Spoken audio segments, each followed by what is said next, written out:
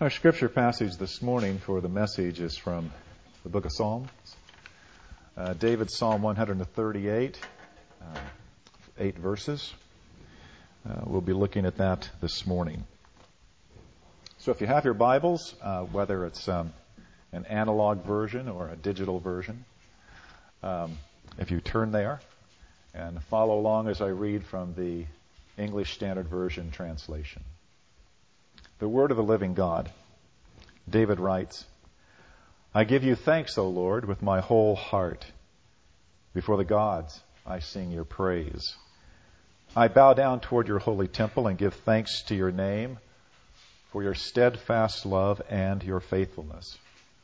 For you have exalted above all things your name and your word. On the day I called, you answered me. My strength of soul you increased. All the kings of the earth shall give you thanks, O Lord, for they have heard the words of your mouth, and they shall sing of the ways of the Lord, for great is the glory of the Lord. For though the Lord is high, he regards the lowly, but the haughty he knows from afar. Though I walk in the midst of trouble, you preserve my life. You stretch out your hand against the wrath of my enemies, and your right hand delivers me. The Lord will fulfill his purpose for me. Your steadfast love, O Lord, endures forever. Do not forsake the work of your hands. Let's pray. Lord God, this morning we would ask for your Holy Spirit to be the one who instructs and teaches us from your word. We would pray that even together the words of our mouths and the meditations of our hearts would be acceptable in your sight, O Lord, our rock and our Redeemer.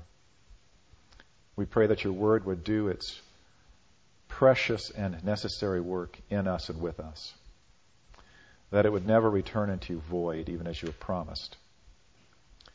And we would ask, as those who are listening to the word of the living God, that by hearing and listening and understanding, receiving, appropriating, taking your word into our lives, we might prove to be, as followers of Jesus Christ, both salt and light to a world that so desperately needs to hear the message of your Son.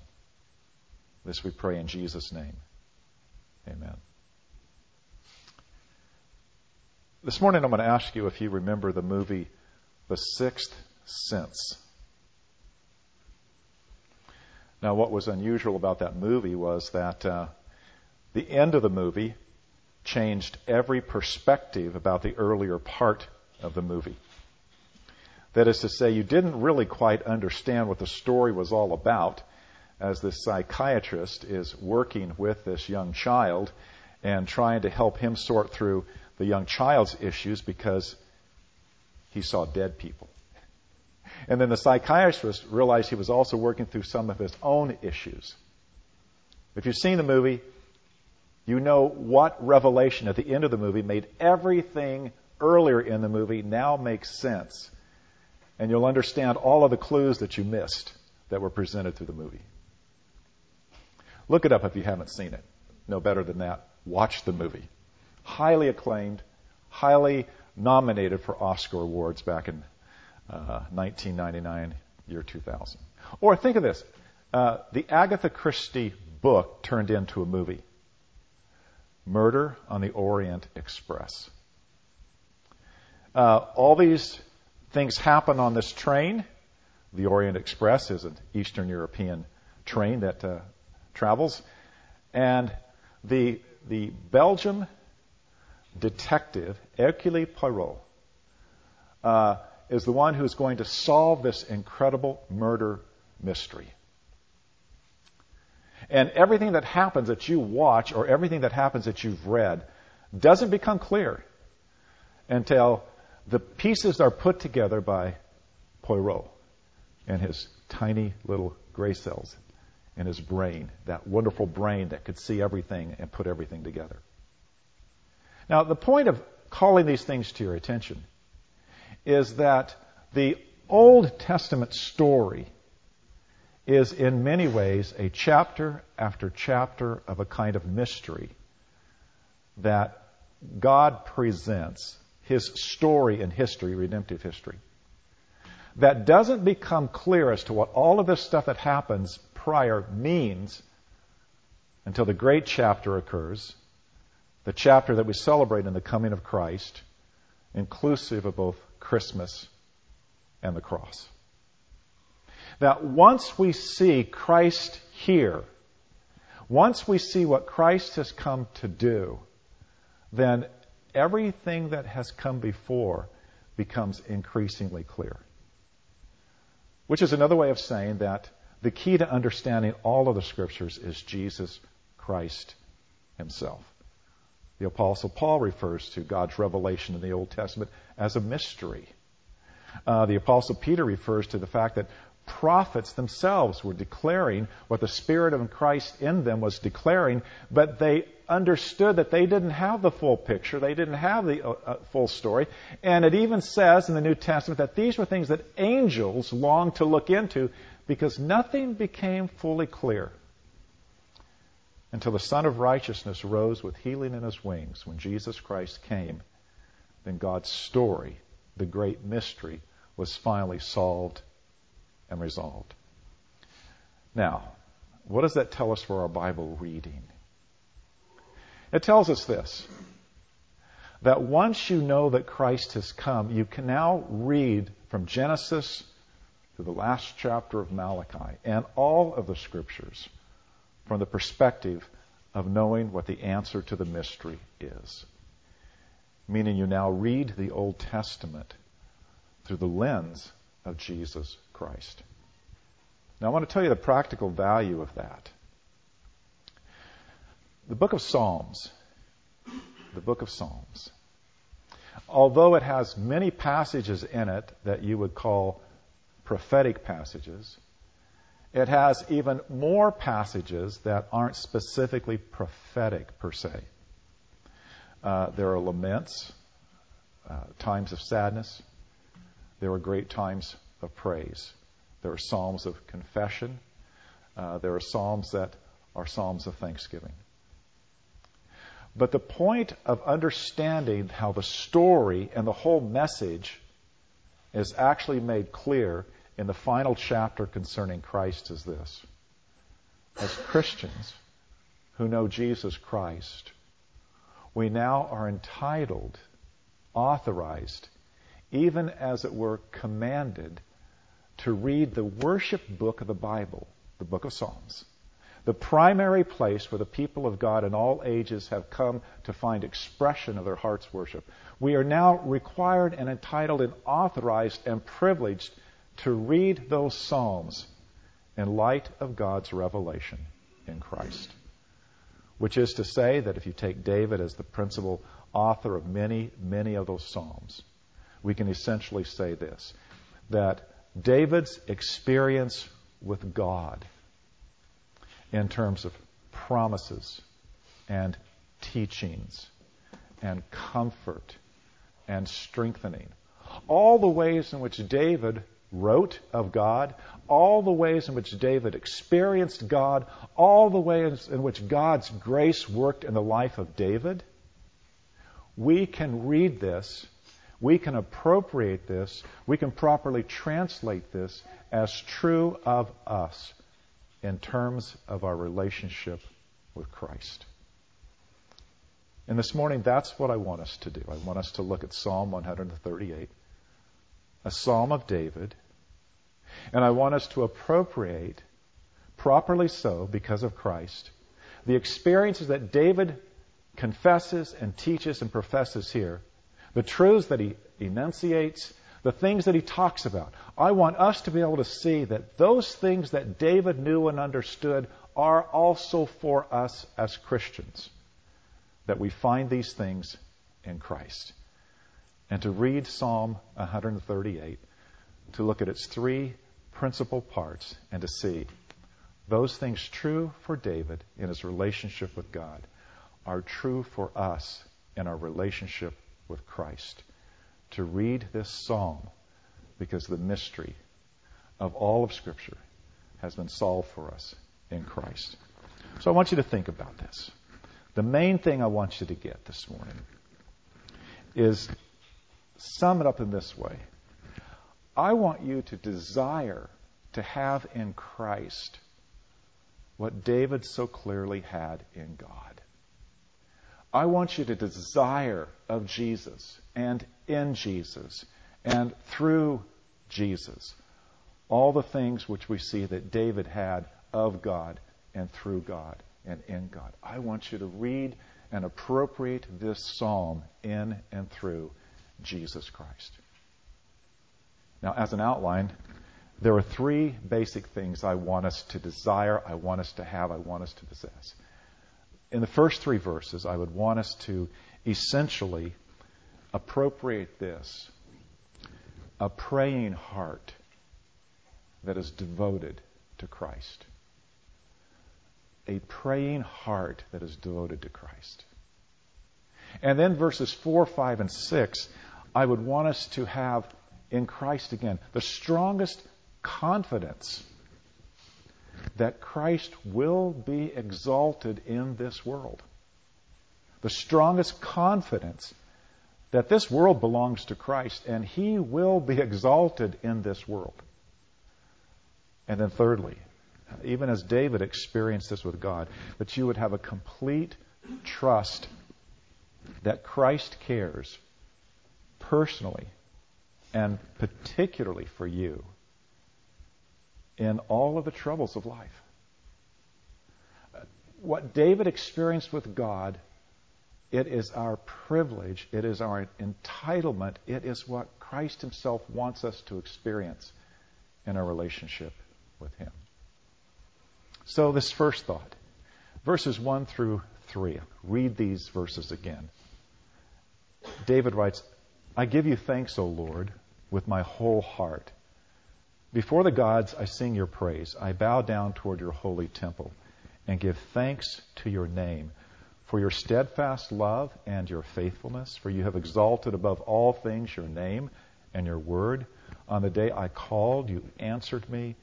You answered me. You gave me strength of soul. My strength of soul you increased. Verses 1 through 3 points to a heart devoted to Christ. Now, the first thing we see here is that this heart devoted to Christ is a praying heart that is oriented toward worship. We see this in the several acts of worship prayers that David records here. There was the giving of thanks, mentioned twice. There's the singing of praise. There's even the posture of his body in terms of bowing down. We see that David does these things with his whole heart. So David's example should instruct us how we ought to love Christ, how we ought to be attracted to Christ, how we ought to honor Christ, how we should relate to Christ, how we should pray to Christ, how we should desire deeply to have a heart that's devoted to Christ in prayer and worship. I don't remember who it was that I read, but this goes back a long time ago as a great Christian writer, talking about thanksgiving, giving of thanks, gratitude. And this is essentially what he said. A day should not go by for us as Christians that we do not thank Christ for our salvation, for the work of the cross. A day should not go by that we are not thanking Christ for who He is, the Savior and the Redeemer, and what He has done.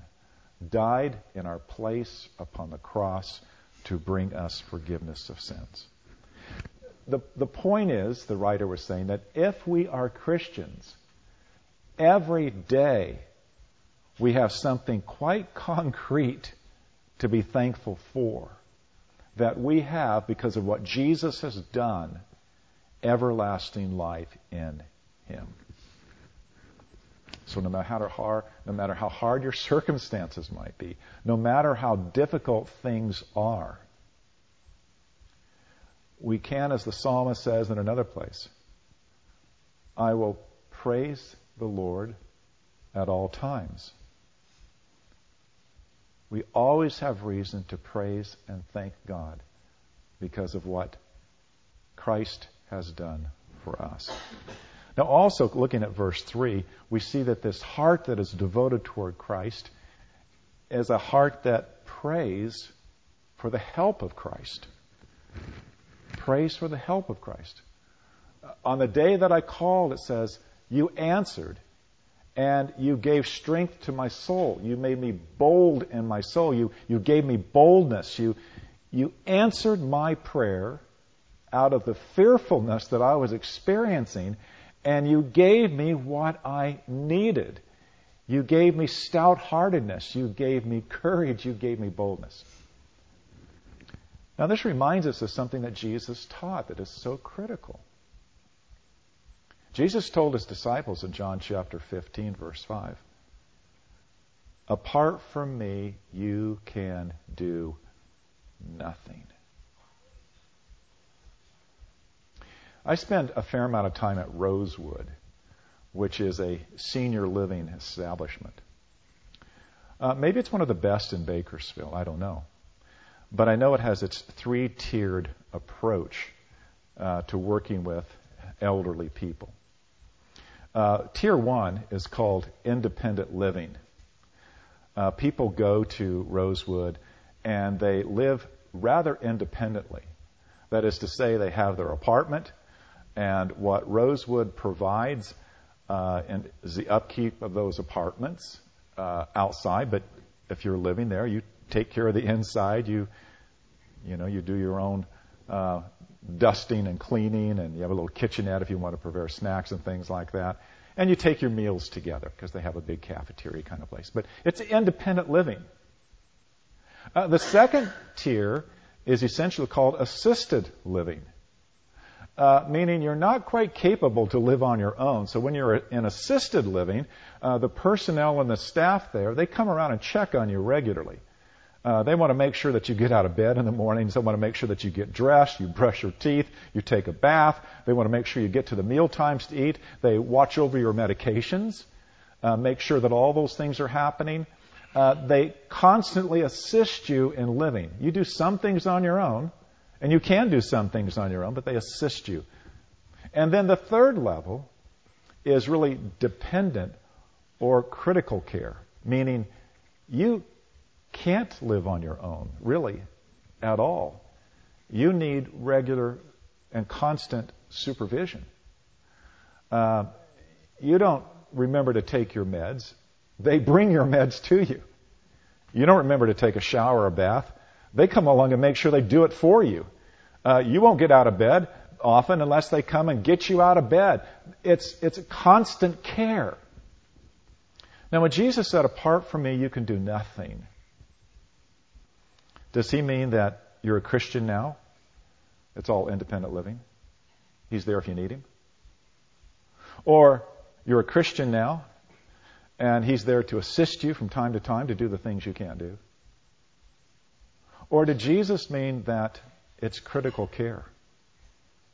It's a constant supervision of your life. It's bringing to you again and again everything you truly need. Because apart from me, Jesus said, you can do nothing. The Christian life cannot be lived except in complete dependence upon Christ. We try the independent living, things go south. We try the assisted living. I'll call on you, Jesus, when I need you. It's not a lot of fun. Because things will overwhelm us, and then we feel embarrassed that, oh yeah, I'm in trouble. I got to call on Jesus again. No. The proper design for your life as a Christian is grounded in the idea that apart from Jesus, you can do nothing. And the promise, just like David experienced this promise, on the day that I called you, you answered me and delivered me. We need Jesus constantly. And that's why the psalm begins with talking about a heart that's wholeheartedly involved in prayer and devotion to Christ. Your greatest acts of glorifying God, He responds to you in His all-sufficient ways of taking care of you, because He is your greatest need and He is your all-sufficient provision. Now, the second thing that we find in this psalm is all about David's understanding of the world, but we translate this in for us as Christians, and it's to be a Christian's understanding of the world, and we can state it this way. Christ desires for us to have the strongest confidence that He will be exalted in this world. Look what it says in verses 4, 5, and 6. All the kings of the earth shall give you thanks, O Lord, for they have heard the words of your mouth, and they shall sing of the ways of the Lord, for great is the glory of the Lord. For though the Lord is high, He regards the lowly, but the haughty He knows from afar. Now, the big idea that's being expressed here is that Christ will have His exaltation, and Christ will have His glory, and Christ will have His honor by all the kings of the earth. Even the greatest of the world are going to be brought to a place and practice of worshiping Christ. And of course, when it speaks of the kings, it's speaking of the kings even as representatives of the nations. Now, look, first of all, did David see this in his day? No. David didn't see this. This is not David expressing something that he could evidentially see throughout the world. He lived in the world in which almost every nation had aligned itself against the true and living God. After all, what David understood here is grounded in what was prophetic. Remember Psalm 2, a prophecy of David himself. In Psalm 2, beginning at verse 7, David has written these words which apply to Christ prophetically. This is Christ speaking in this psalm. I will surely tell of the decree of the Lord. He said to me, meaning God said to me, the Son, you are my son. Today I have begotten you. Ask of me, and I will surely give the nations as your inheritance and the very ends of the earth as your possession. You shall break them with a rod of iron. You shall shatter them like earthenware. Now, therefore, O kings, show discernment. Take warning, O judges of the earth. Worship the Lord with reverence and rejoice with trembling.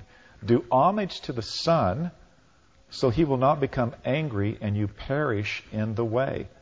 For His wrath may soon be kindled. How blessed are all who take refuge in Him. That phrase, do homage to the Son, is literally translated, kiss the Son,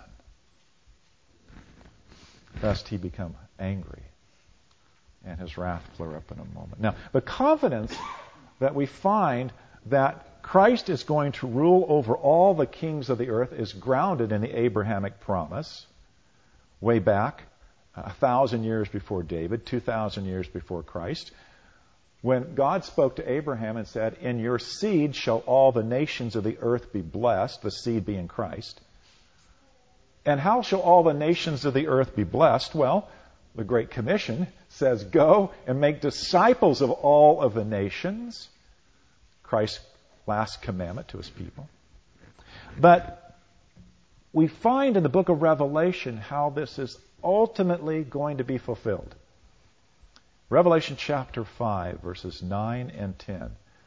We have angelic voices expressing these thoughts. And they sang a new song, saying, and this is a song to Christ, worthy are you to take the scroll and to open its seals. For you were slain, and by your blood you ransomed people from every tribe and tongue and people and nation, tribe and language and people and nation, and you have made them to be a kingdom and priests to our God, and they shall reign on the earth. The ransomed of God shall be kings upon the earth. They shall reign upon the earth. Now, how exactly that's going to take place, I can tell you that I don't know. I can tell you there are people who dogmatically think they know. Lots of them out there, and they disagree with one another. Meaning it's still part of what is yet to come that we haven't yet seen. David didn't see it in his day. He was confident it was going to happen.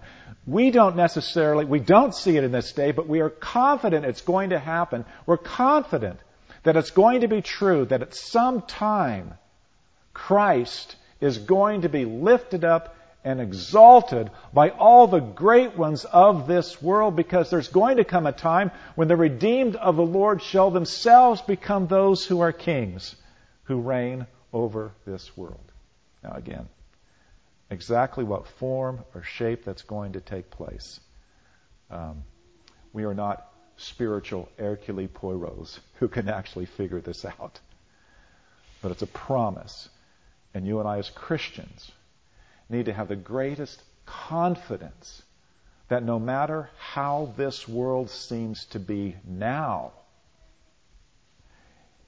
God will fulfill His promise to see that His Son will be honored throughout this world.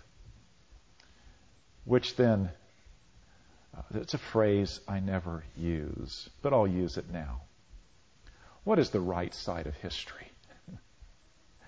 The right side of history is God's side of history, and the right side of history will be the crowning coronation of Christ in all of His glory, when all the kings of this world will acknowledge who Jesus is. The name above every other name. That at the name of Jesus, every knee shall bow, every tongue confess that Christ is Lord, to the glory of God the Father. Now, how this is going to take place, I don't really know, but I do know that there's a verse here that tells us, verse 6. It's going to happen according to God's justice and mercy, because there God reminds us, verse 6, if you look at it. He's the God who opposes the proud, but gives grace to the humble. Though the Lord God is on high, yet He looks upon the lowly, but the haughty He knows from afar. Now, lastly, verses 7 and 8. What's our orientation in terms of Christ? What does Christ want for us? Out of verses 7 and 8, He desires of us a complete trust that He cares and He acts personally and particularly for each of us. Personally and particularly for each of us. Look at verse 7 and 8. Though I walk in the midst of trouble, You preserve my life. You stretch out Your hand against the wrath of my enemies, and Your right hand delivers me. Verse 8, the Lord will fulfill His purpose for me. Your steadfast love, O Lord, endures forever. Do not forsake the work of Your hands. Now, this is David's testimony based upon his life of walking with God, a life that he faced many troubles and distresses and trials. He faced his own deep failures for which he had to repent of. He faced all sorts of problems within his family life and with his kingdom. But this is his confidence. His confidence. That God cared for him personally and particularly. And that's the same confidence that we can have as Christians. That Christ cares for us personally and particularly. And really in three ways that David mentions here that we can identify with. First, verse 7, I want us to appreciate, to believe, appropriate that Christ gives us a preserving kind of care in all of our times of trouble. Now, the word preserving there includes the idea of restoring us and reviving us, bringing back our strength, keeping us going, giving us power not to quit. Clearly, life can be overwhelmingly hard. Jesus said to Paul, "But my grace is sufficient for you, for my power is made perfect in your weakness." The troubles that you and I experience are never greater than the power of the grace of Christ for us and with us and in us. We can also claim the great promise of Isaiah chapter 40, verse 28 to 31. Christ gives strength to the weary, and to him who lacks might, he increases power. Though youths grow weary and tired, and vigorous young men stumble badly, yet those who wait for Christ will regain their strength. They will mount up with wings like eagles. They will run and not get tired. They will walk and not become weary. Now, this also applies to Christ protecting us when you and I are unjustly under attack. Has that ever happened to you? Has it ever happened in your employment situation when you got chewed out by a boss and it wasn't right, it wasn't fair, it wasn't honest, it was a kind of double dealing? Have you ever been stabbed in the back by someone you thought was a friend? Have you ever been undermined? Have you ever had a child be obstreperous with you and basically blast you with language you thought would never, they say, curls the paint on the wall? Have you ever had these kinds of things that broke your heart, distressed you because people were angry with you? And it wasn't fair and it wasn't right? Those things can destroy you. But we see the promise here in verse 7 that Christ will be with us in these circumstances. Part of the great mess of the world is how unfairly and how unjustly people actually treat one another. But here's the perspective we find in Christ. The Apostle Paul has given it to us. How do we put human conflict in its proper perspective when we as Christians are being treated unjustly? Ephesians chapter 6, Paul said about these human struggles, hateful human beings being awful toward us. He said they're not actually a struggle with human beings as such. They're not actually a struggle with flesh and blood. But he said this: it's a struggle with the schemes of the devil against the rulers. It's a struggle against the rulers, against the authorities, against the cosmic powers over this present darkness, against the spiritual forces of wickedness in the heavenly places. Christ authorized Paul to say to us, when we as Christians are suffering the evil, the animosity, the malice of people around us who are treating us unjustly and unfairly, we can look beyond the human agency to see a deeper and darker agency at work. And Christ has promised to deliver us and to protect us and to take care of us under those conditions. The Apostle Peter put it this way. 1 Peter chapter 5, 8 to 10, he said, "Be of sober spirit. Be on the alert. Your adversary, the devil, prowls around like a roaring lion seeking someone to devour. But resist him, firm in your faith, knowing that the same experiences or suffering are being accomplished by your brothers who are in the world." Yeah, we all go through this. "After you have suffered a little while," Peter says, "the God of all grace, who called you to his eternal glory in Christ, will himself perfect, confirm, strengthen, and establish you." In other words, the right hand of Christ delivers us. And how are we delivered? By sanctifying things God does in us. By perfecting us, by confirming us, by strengthening us, by establishing us in our faith and in our walk with Christ. Notice you're treated unjustly. He doesn't promise you justice. You're treated unfairly. He doesn't promise you fairness. What he promises is that in the midst of this, he can and will deliver you from evil retaliation, words that you shouldn't say, a temper that shouldn't flare. He will, in fact, work in you to strengthen you and to confirm you and to perfect you.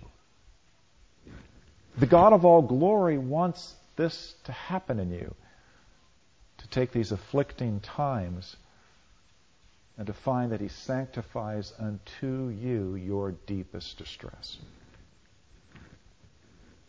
Then we look at verse 8.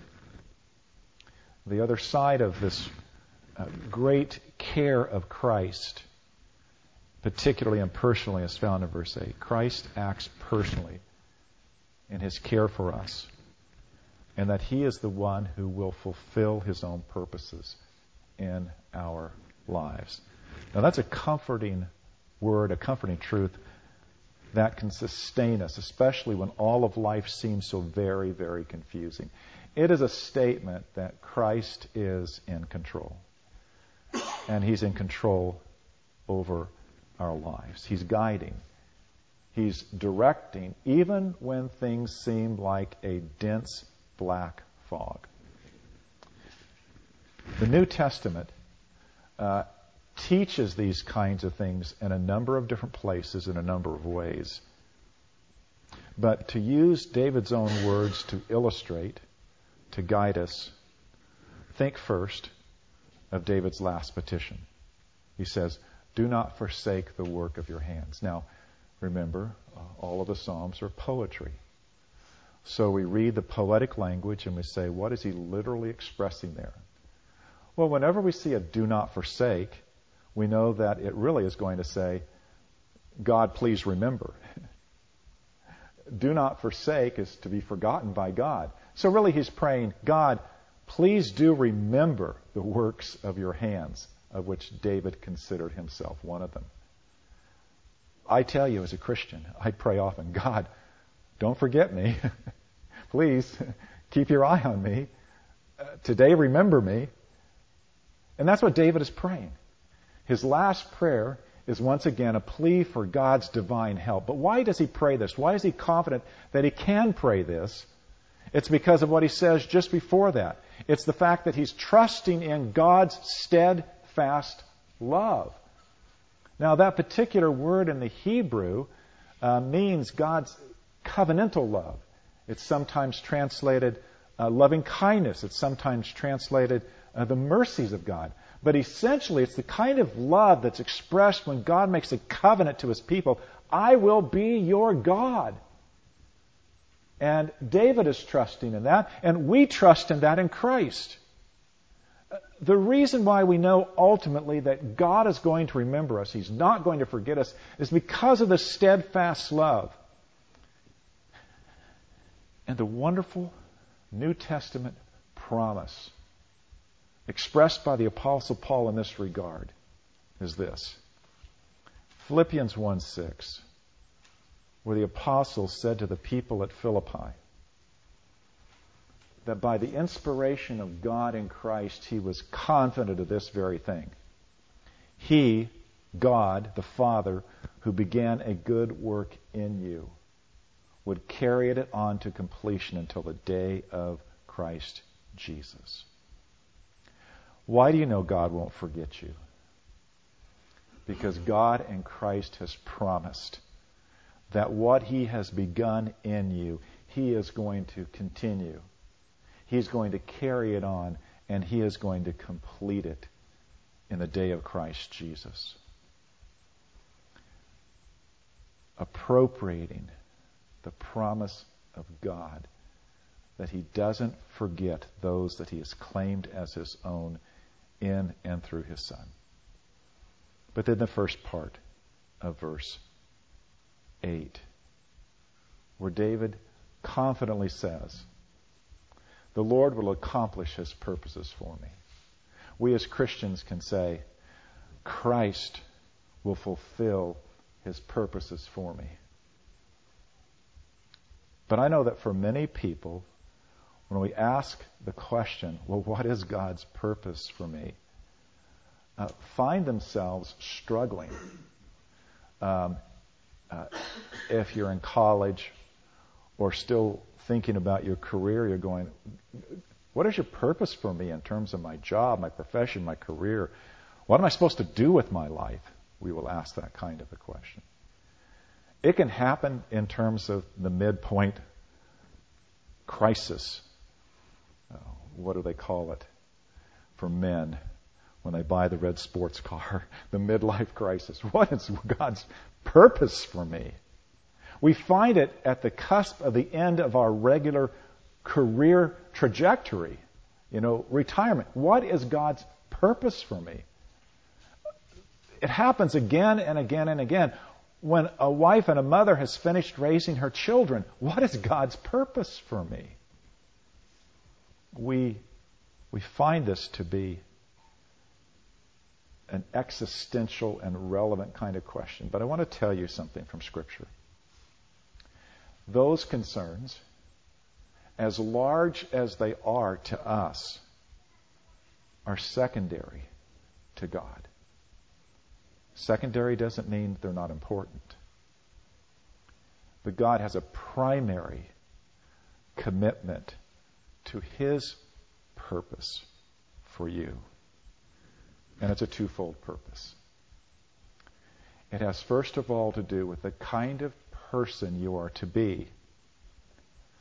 And secondly, to the kind of influence you are to have in this world. The Apostle Paul specifies the kind of person you are to be in many, many different ways. We could speak of, in Galatians 5:22, the fruit of the Spirit. All those qualities. We could speak of 1 Corinthians 13, all of the characteristics of love. But all of that is summed up in Romans chapter 8, verse 29, where Paul says to believers, whom He foreknew, He predestined to become conformed to the image of His Son, that He, Christ, might be the firstborn among many brothers. Now, the phrase, conformed to the image of His Son. God's purpose for you as a Christian is to become conformed to the image of His Son. His purpose for you is that you would become that kind of human being. Ultimately summed up, as Jesus taught, in the two greatest commandments. That you would be a person who would love the living God with all your heart, soul, mind, and strength. That you would be the kind of person who would love his or her neighbor even as you love yourself. The image of Christ, Jesus said that He did not come to be served, but to serve and to give His life. Having that attitude in yourself that was in Christ Jesus. Though He existed in the very form of God, did not think equality with God something to be held on to, but He emptied Himself and He took the very form of a servant. What kind of person has God purposed for us to be? The kind of person whose character is conformed to the image and character of Christ. Where loving God is foremost. And what is second and like the first is loving our neighbors as ourselves. So that we come into this world in order to serve. Which links then to the second thing we find about purpose in the New Testament. And that is the kind of influence God purposes for us to have in this world. Now that is stated powerfully in a broad and general sense, but clearly in Ephesians chapter 2, verse 10, where we're reminded, after we're given the most critical element about salvation, for it is by grace you have been saved through faith, and this not of yourselves, it is the gift of God, not as the result of works, so that no one may boast. Verse 10 says, for we who have been saved in this way are God's workmanship, created in Christ Jesus unto good works, which God has prepared in advance for us to walk in them. I want to close with this and just remind you. Your purpose, your greatest purpose in life, in living unto the glory of Christ, is to be the kind of human being that finds in every day, guided by Christ, some manner, some method, some proper way to do good to other human beings. You don't know necessarily as the day begins what that might look like. But God desires His people to have their great impact in this world, not by doing some great things, but by every day doing the good works that He has beforehand prepared for them to walk in. Let me close with two stories.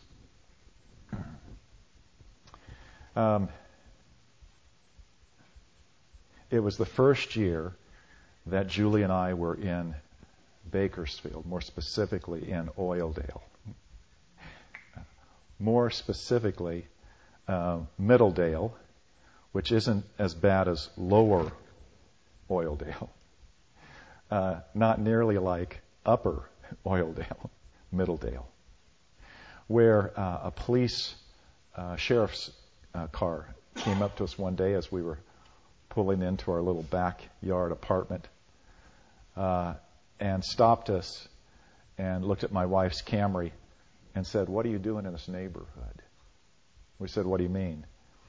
And he just went on to describe that you all don't look like you fit in this neighborhood because of the meth production going on even in Middle Oildale at this time.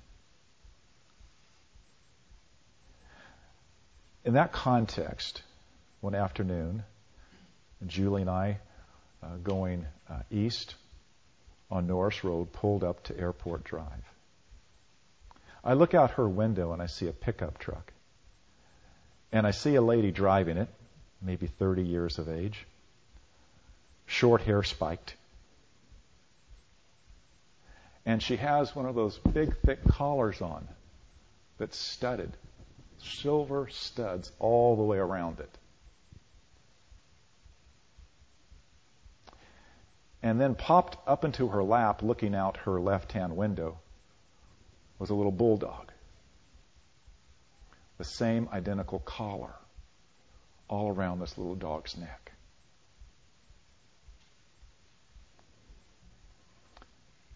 And I said to Julie, doesn't that just prove what we've always heard, that dogs and their owners begin to look alike?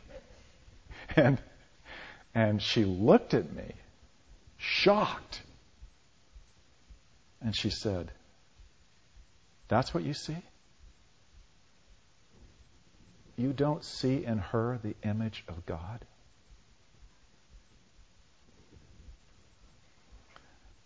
I tried to laugh it off. But my wife, who is often the assistant to the Holy Spirit, wouldn't let go of it. And it caused me to reflect upon someone who is a spiritual hero in my book. Joni Eareckson Tada. You may not know who she is, but she was paralyzed around the time of her graduation from high school in the neck, has lived her life as a quadriplegic. And for many years she struggled with that, trying to understand what is God's purposes for me. And God has used her to be the most incredible advocate for the disabled in the world. God has used her tremendously. She's was on the stage with Billy Graham any number of times. She was a guest at the White House. She has been used tremendously, tremendously, tremendously of God. But I remember her saying one time that she said, "Why do people who work in stores wear name tags?" And then she said, "Why do you need to note those name tags?" She said, "Every time you go through a store line, one of the good things that God has prepared and foreordained for you to do is to speak to that person with his or her name and give her an encouraging greeting. And you will have done even that day something of what God expects you to do in terms of His good works. Because Christ has known you by your name. And it is to be conformed to the image of Christ, to know others by their names, and to honor them as human beings created in the image of God when you do so. Anne Waring, in her hymn, has a line in which she says, wondering about her purposes in life, how often we are seeking for some great thing to do or secret thing to know. And she finishes the stanza by saying to God, "I would be treated as a child and guided where I go." That's Christ's promise to you. That if we have this heart that's oriented toward Christ in prayer, if we have great confidence that Christ and this whole world is under His control, then we can believe and trust that He has His personal and particular care over our lives and enable us to reflect Him in the good works we do in treating other human beings as created in God's image. May we do so. Let's pray. Father, help us, we would ask, to be all that you would want us to be because of Jesus. Cause us to look more like Him. Cause us to be more like Him, so that the name of Jesus will be lifted up and glorified for His sake. Not our own, but for His sake. Amen.